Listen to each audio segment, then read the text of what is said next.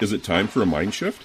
If you don't know what that means, then join your host, Dr. Clint Haycock, a former evangelical Christian pastor and Bible college teacher of over 20 years, along the journey of deconstruction and reconstruction of faith, life, religion, and spirituality.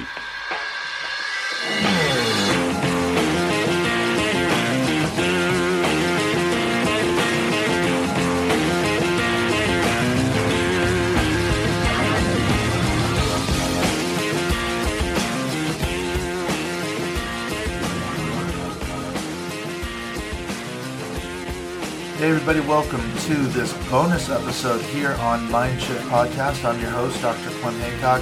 What we've got here is actually the second half of a conversation that I did actually a few months ago now. I've actually been waiting for Rachel Bernstein to clear her queue of shows that she's had in the pipeline, and I've had a bunch of stuff coming out as well.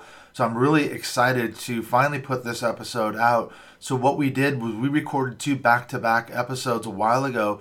So if you want to hear the first half of that conversation, what you need to do is head over to the Indoctrination podcast, and that's spelled capital I, capital N, Indoctrination, with Rachel Bernstein. And there you will find the first half of our conversation, where a lot of it we talk about my story growing up in evangelicalism, and then my deconstruction, my journey getting out. And then we recorded the second half, which is what we're about to play now in a minute here. I wanted to ask Rachel, because she's a licensed therapist. She has a lot of clients who come to her who are actually still in their religious system, and it's causing them a lot of mental health problems. And it's such an irony. This is one of the sort of the deepest, darkest secrets, certainly with evangelical Christians in America, and that is that their religious system, their belief system, is actually causing them mental health problems. And of course, maybe they've gone to their pastor, maybe they were told to pray about it more, read their Bible more, but it didn't work. Their quote-unquote counseling, Christian counseling, didn't do the job, so they go now seek out a person like Rachel. So I really wanted to get inside of those sort of experiences that Rachel's had with her clients as we discuss this really, really important issue of not only how does religion affect our mental health while we were in the religion? Maybe that describes you, and you've then come out. What have you lost, and how do you rebuild? How do you regain a sense of your authentic self? And so toward the end of the show, we're going to get into resources that are available for you should you be seeking to regain or rebuild a sense of identity leaving religion. So let's get into this topic here with Rachel Bernstein as we look at the effects of religion on our mental health.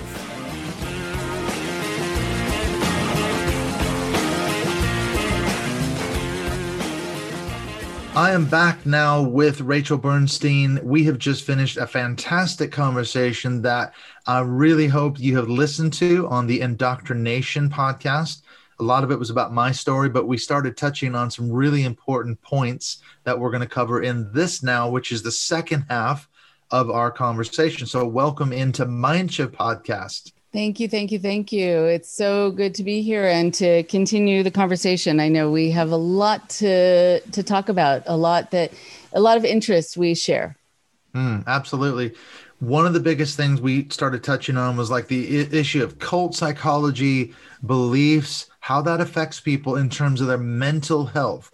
What I'm interested in, so you're a therapist. Mm-hmm. You deal with people who are, I guess, in religion as well as those that have left religion. Do you find that there's a common sort of pattern of symptoms that you deal with, that you see over and over in your clients, that how, in other words, how religion has affected them in terms of their mental health? Right, I do. Yes. So I've been doing this work for about 30 years. And so I've seen people all along, as you're mentioning, sort of from being in to being out, and also these gradations that I remember learning from my colleague, Lee Marsh, this idea of being spiritually in and physically in, then physically in and spiritually out, as you're starting to transition, then being physically out, but still a little spiritually in because you haven't really made the break yet, and then being spiritually out and physically out. So there are a lot of gradations in the middle between in and out. And I think, when I work with people who have left, of course, it depends upon their experience, the intensity of their experience. Also, if they were born and raised with it, as opposed to coming to it later, if it's the only thing they've ever known, basically, and they haven't interacted with the world or been in the world without it yet. And so this is their first introduction to life without it. Mm-hmm. But I think how it affects people is that it oftentimes when they leave, they have this mix of emotions. They feel liberated and they also feel anxious because they feel untethered. And they don't have the answers, and they don't have the go-to person. They don't have the discipler. They don't have the next person they are used to talking to all the time to get the answers. Even if those answers were wrong, still, there's something very calming about having the go-to person. And then at the same time that they're feeling kind of untethered, unanchored, they're feeling free. What I also think affects people is that they've often been taught to not trust themselves.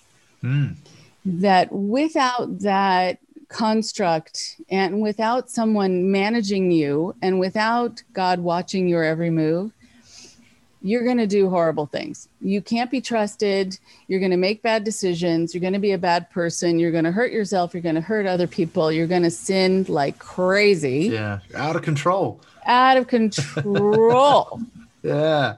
And so, for some people, it's interesting because I've seen it being a bit of a self-fulfilling prophecy that they just think that's what's going to happen. So they might as well just go for it. Well, right. All bets are off now. All bets are off. Right. And then they end up doing a lot of things they regret because that's not really who they are either. They're not acting in their life. They're still reacting to what they were warned about what was going to happen to them. And they made it come true. But then other people are so calmed by knowing they actually have an inner ethical core that they can rely on, and that they have to learn to fine tune and to trust, to know that actually they can trust themselves. So there's a lot of anxiety and a lot of freedom, and usually there are these sort of polar opposite feelings simultaneously, and mixed in also with a sense of loss, because there's a sense of loss when you leave something that makes you feel sure. There's also a sense of loss when you leave a community, or you leave maybe the only community you had, or your family, or you're shunned, And then sometimes people also want to be able to get involved in spiritual life, but are afraid. They really, they need to kind of learn whom to trust, and to not be drawn into the person who has the absolutes, and to actually go into an environment that operates more in the middle, where you can take what you like and leave the rest, and that's all okay. Yeah, find a balance somewhere. Yeah, exactly. Well, going back to your point about these people going crazy after they leave religion, I remember talking to John Atack, he's an ex-Scientologist. I don't know if you're aware of his work. Oh, but yeah. He's a We British know each guy, other very well. fascinating. Oh, yeah. He's not only is he a genius at everything, but he also knows a lot about horticulture, by the way. If you ever have any questions about plants, he said, I'm curious. He's quite a gardener, I guess. Yes. Because he's in England. He said, show me, the flora near your home. And I showed him, and he said, hey, by the way, did you happen to know that vine right by your front door is completely poisonous? Oh, that's good to know. No, I just thought it was pretty. So thank you for that. So little nightshade growing by the front door. Exactly. Thank you.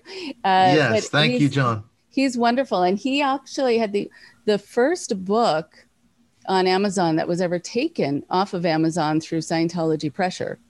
Yes, he's come under a lot of pressure. His book, A Piece of Blue Sky, it just showed how much information he had in it that Scientology did not want people to know. But anyway, go ahead. Well, yeah. So, John, one of these days I'm going to get over to Nottingham, where he lives, and actually have a visit when COVID kind of relaxes and all that. Someday, not that far from me, I will make that journey. But one of the things that John said to me was that, when you're in a religion for a long time, especially if you come in as a younger person or you're raised in it, it's almost like you have this adolescence that's stunted, as you were talking about before. And it struck me that what John said is that when you leave, you're kind of making up for lost time. And that explains why some of that crazy behavior goes on. Guys will grow their hair out, or women will cut all their hair off, or dye it pink, or go get a bunch of tattoos, or whatever it might be, just kind of go nuts because they're trying to relive that sort of adolescent period that they never had, but of course people in the religions, they're saying, see, that person, they're out of control. That's what happens when you walk away. You're lost for sure. And now you're out of control. And what people don't realize when you're raised, I think, in an environment that is so black and white in its thinking that you're either good or evil, or things are bad or things are good. This idea that when people leave and they just go for it, and they get all their tattoos and piercings and everything else, and do everything they couldn't do sexually and all of it, that doesn't mean that's where they're going to stay. I mean, it's just a pendulum swing from one extreme to another. And typically there is a settling into the middle. But you're right, while someone is swinging to the opposite extreme, that is when people within a particular church group will say, aha, see? Told you. But that's just the first step. They're getting kind of stuck noticing people on their first journey before they settle in the middle. Before they find that, again, finding that balance, isn't it? Right. Yeah, and I noticed too, because I love tattoos, and I had tattoos before when I was a Christian, but they were always, up high so you could cover them with a shirt sleeve and all that. And at a certain point, I started realizing, I just don't care what people think. And that's part of that deconstruction as well, getting more and more ink, more tattoos. You think, this is who I am. If you don't like what I am, I guess we'll have to deal with that. But I'm not going to bother covering this up. I'm not going to hide it. This is who I am. That's the way it is. And that's all part of that. Like you say, finding that sort of balance, finding that path that works for you. Right. Exactly. You can't just get rid of the tattoos, though. You can't we can laser them off, but it's a hell of a lot of work. I'm not doing that. I spent too many hours, too much money sitting in a chair, getting buzzed with needles. Right, exactly. Yeah. And I think, it also goes to this idea of you can't judge a book by its cover, which I think has been an interesting thing for people now that a lot of people are tatted that, it doesn't mean that this person is, going to be doing out of control things or isn't trustworthy or has been in prison. It just means they like tattoos. I know I met with someone who was raised in a family that was a cult. It was actually a kind of Christian cult with the grandfather as the leader. They lived in a very secluded area. And so it can happen within family systems too. And outside any watchful eye, then any interpretation of any Bible passage can happen without it being part of a mainline anything. So her view or her vision of Christianity is very different than anyone who would call themselves Christian, I think. But I know when I met with her, she had a tattoo that went across kind of her clavicle from one side to the other around and sort of just around her neck, right, sternum. And it was in script and I couldn't see, it was very fancy script. And I just said, what does that say? And she said, well, I'll tell you what it says, but what it really says is, I had really bad judgment when I first came out of this group. And I was just going for broke. And so it is a sign of liberation. It kind of doesn't matter what it says because of what it really says. So that was an interesting idea that she said it was bad judgment, but because she was just exercising her freedom. Yep. They are permanent. I mean, like I say, you can get cover ups, you can get lasered off, but I mean, I've still got tattoos that I got when I was a Christian that are religious ones. And I've thought about covering them up and I thought, no, actually that's part of the narrative. That's part of the story. I don't regret getting them because I can tell people when I was getting that piece, 10, 15, 20 years ago, that's what it meant to me at the time. Right. However, I've got other things since then that I've given a lot of thought to that I can, enter into that narrative, as it were. It tells a longer, bigger story, So, yeah, but I think you're right. If you're leaving a religion and you're thinking about getting a tattoo, put a lot of thought into it. Yeah. Don't just walk in off the street when you see a shop and go, I'm going to pick something off the wall and stick it on my neck. That's not just a good because idea. I can. Right. Just because you can do it, but like Right. what we were talking about before, you have to deal with the consequences of that Right. decision. If you're prepared to deal with having a giant scorpion on your neck or something, sure, go for it, man. Exactly. Well, one of the things I was going to ask you, we were talking about in the earlier show on your podcast about Robert J. Lifton's 8 Markers of Cults and his thought reform and the psychology of totalism.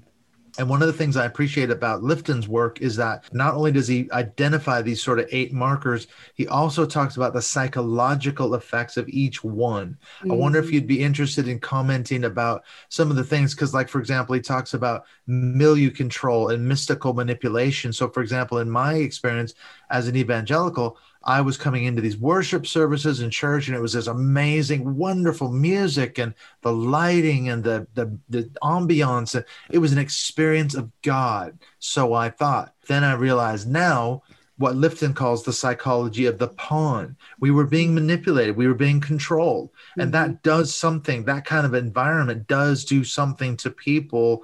What do you hear from like clients that are into that sort of thing, that have had that experience in terms of feeling like a pawn?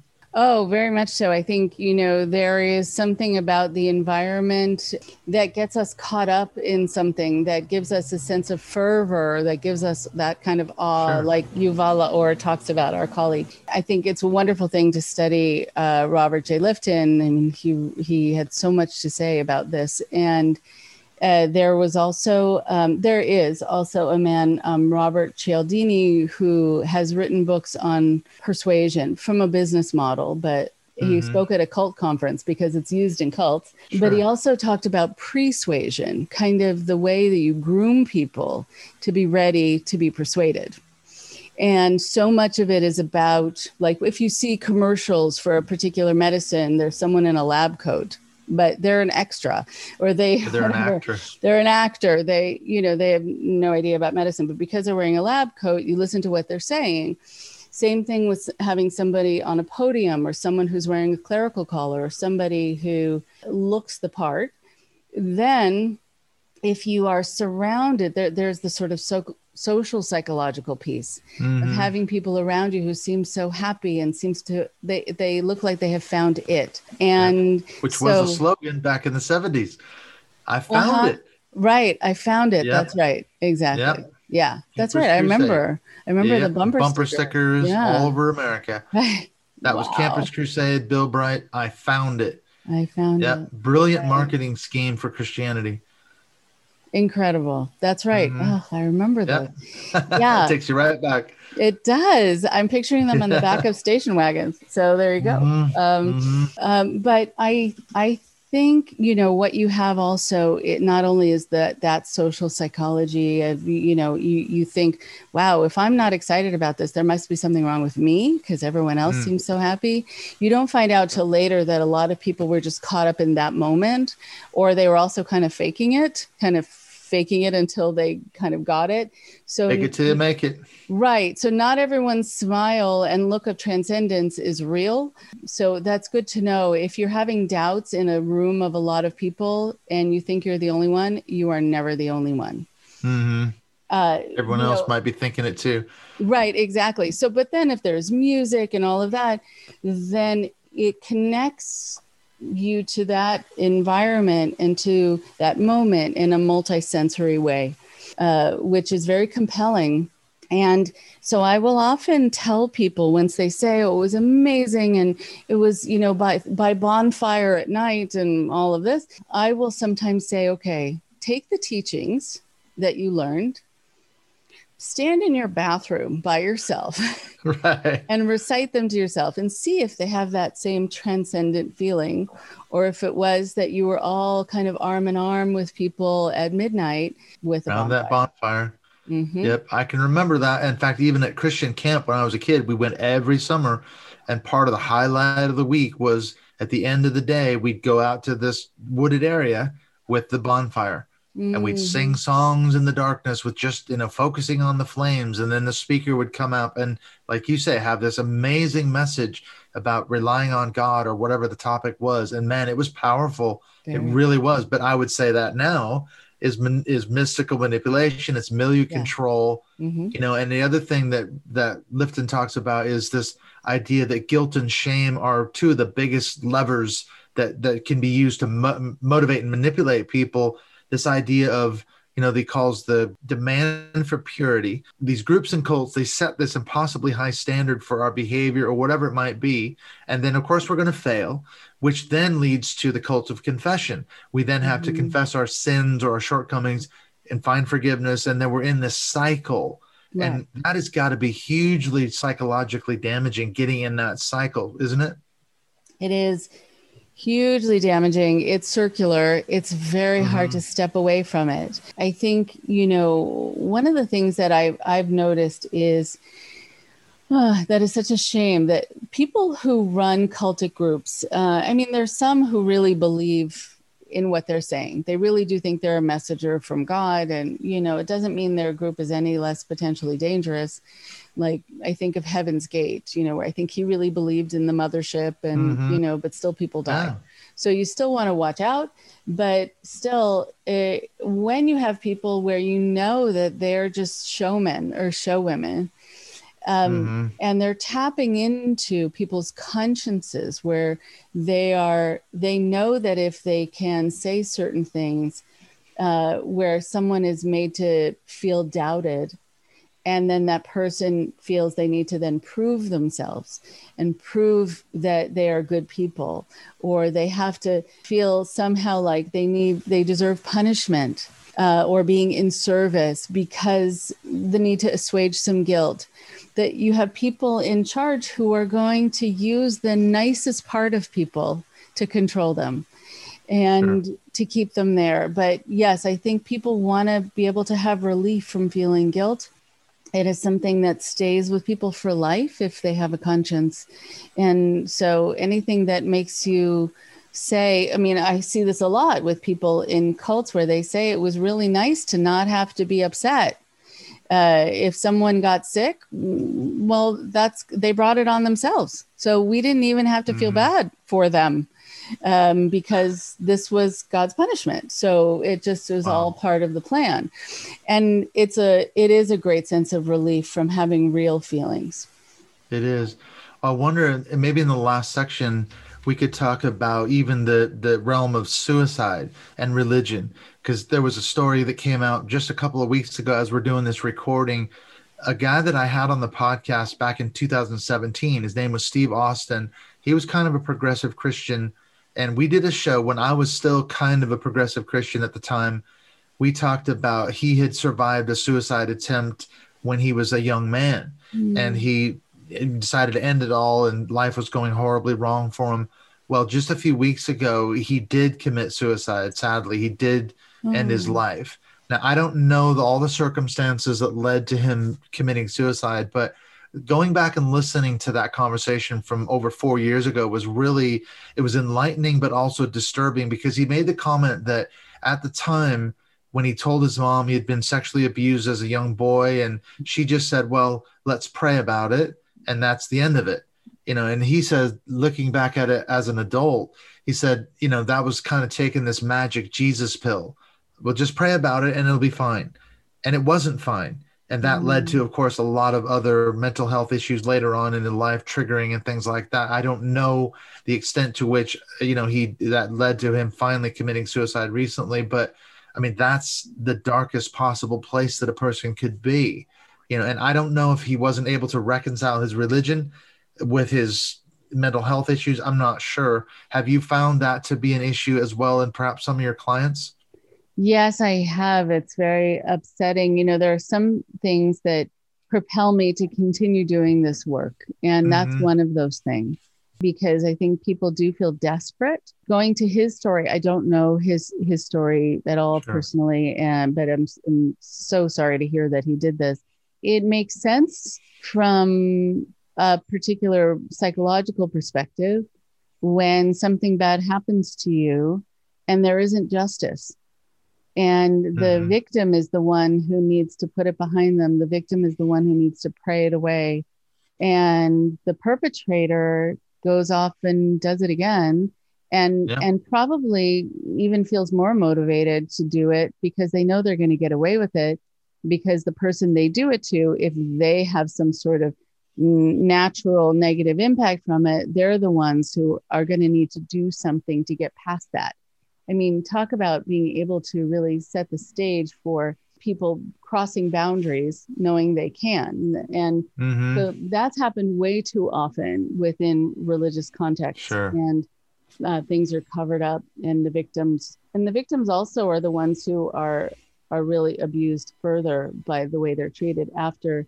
But people will often think about committing suicide when they think there isn't another alternative, when they really believe what they've been taught, that this is the only way, this is the only truth, this is the true Bible, this is the only way to have a relationship with God. And as soon as you leave or doubt or have thoughts that are negative, then you're going to be going to this other place that is godless. And so you don't really have a choice. And when people leave it or they doubt it, they might still be of that kind of mindset that there isn't anywhere for them to go. People who are feeling backed into a corner often choose to escape through suicide. And it's very sad, because if they're able to get the help that they need and reach out and get support while they're backed into that corner emotionally or spiritually, they'll be able to find where there's a door or a window that's open that they can climb out of, but they don't know that's there until they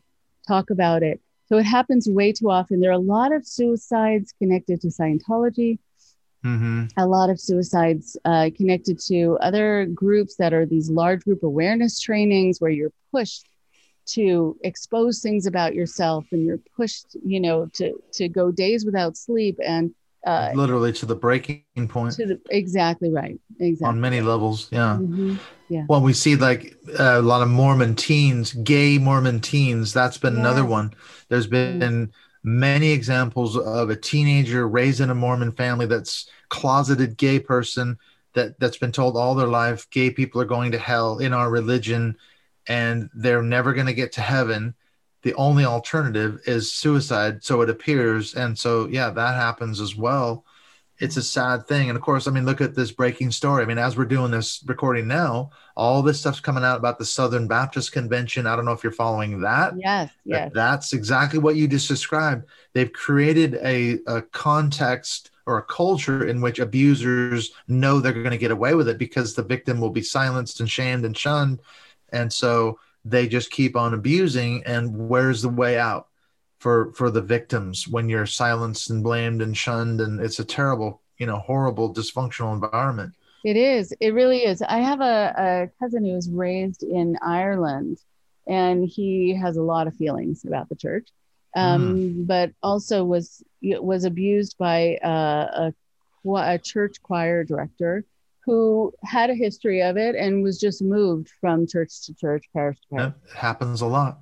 And sadly, he said that he never could tell his parents, but for a different reason than we might assume with other people who are worried about shame or having it directed on them, or they're making it up or whatever, that is horrible to blame the victim. He said that he never told his parents because he knew his father would go and kill him.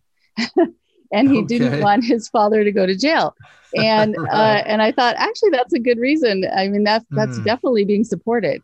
But yeah. I said that, but that's interesting that your father would have felt like he needed to take it on himself. And he said, yes, because the church wouldn't do anything about it, nor would the police.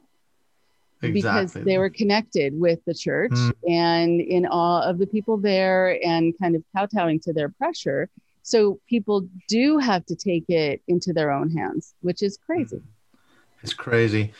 Well, I know we said that was the last question, but actually I thought of one more question. Now that we're nearly finishing up, what can you give us in terms of resources? So let's say we've been having these conversations about mental health and religion, and you might be thinking, wow, I need to educate myself a little bit more.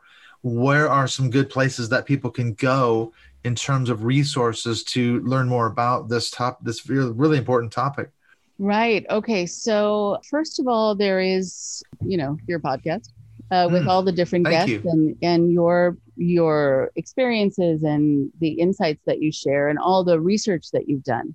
And then the International Cultic Studies Association that I'm on the board of, I'm on the board of it for a reason. That it's a place where people can come to talk about their experience. And it doesn't have to be that it is necessarily from a group that everyone knows to be a cult. It could be an unknown group. It could be a one-on-one kind of situation, because the International Cultic Studies Association really helps to talk about not just cults, but the nature of the relationship between the leader and the follower. And that's what makes it cultish. So that's why it could just be two people. Or thousands and thousands. But they have conferences and they have a website, and, they're a good resource. I think also Steve Hassan's website, Freedom of Mind, is very good. And if people are looking for a support group, I run I see clients individually and families together who are planning to try to do an intervention, even small interventions, like how do we have this conversation differently with the person we love so it goes a little better. I do a lot of coaching with that. But I think there's also a former member support group that I run every other Wednesday night in Pacific Standard Time. There's also an organization that I helped to put together. I'm no longer involved because I don't have the time, but it's wonderful. And it's called Stronger After. And it offers 5, not official sessions, even though the people are basically therapists who are doing this, but kind of 5 meetings with someone who recently is out, who might not have the resources to get counseling, but want to know if what they're experiencing is quote unquote normal. And if there are other people who are feeling the same way. And it helps to educate people about what to expect, what the challenges are, and what the help can be, and other resources to get help for those kinds of issues. So yeah, I think also going to the website for the International Cultic Studies Association, you find out about other groups because they have a whole resource list. So it's just a good place to start, I believe.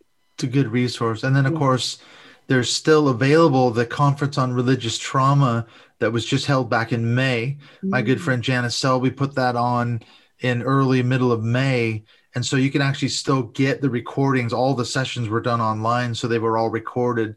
So that's another resource as well. Great. So then finally, how can people find your podcast, and where's the best place to get a hold of you? Right. So they can find my podcast, I think, wherever podcasts are available, which is a lovely thing. It's called Indoctrination.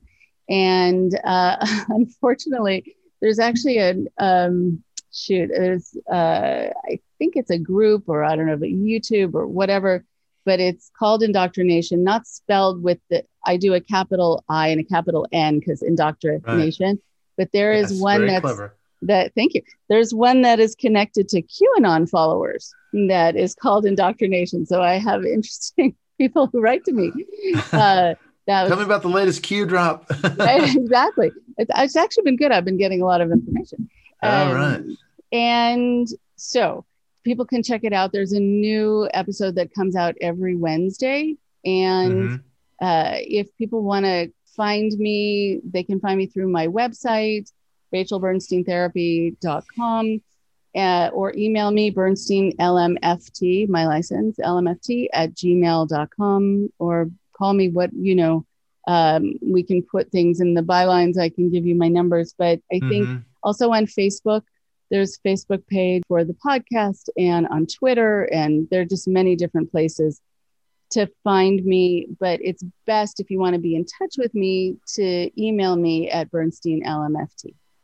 Okay. Thank you so much, Rachel. I've absolutely not only loved meeting you, but actually having these wonderful conversations. I want to hear the comments and feedback from people from our episode we did on your podcast as well. So I'm interested to hear what people say. So thank you so much, Rachel. Thank you. Thank you so much for your time and for all that you do.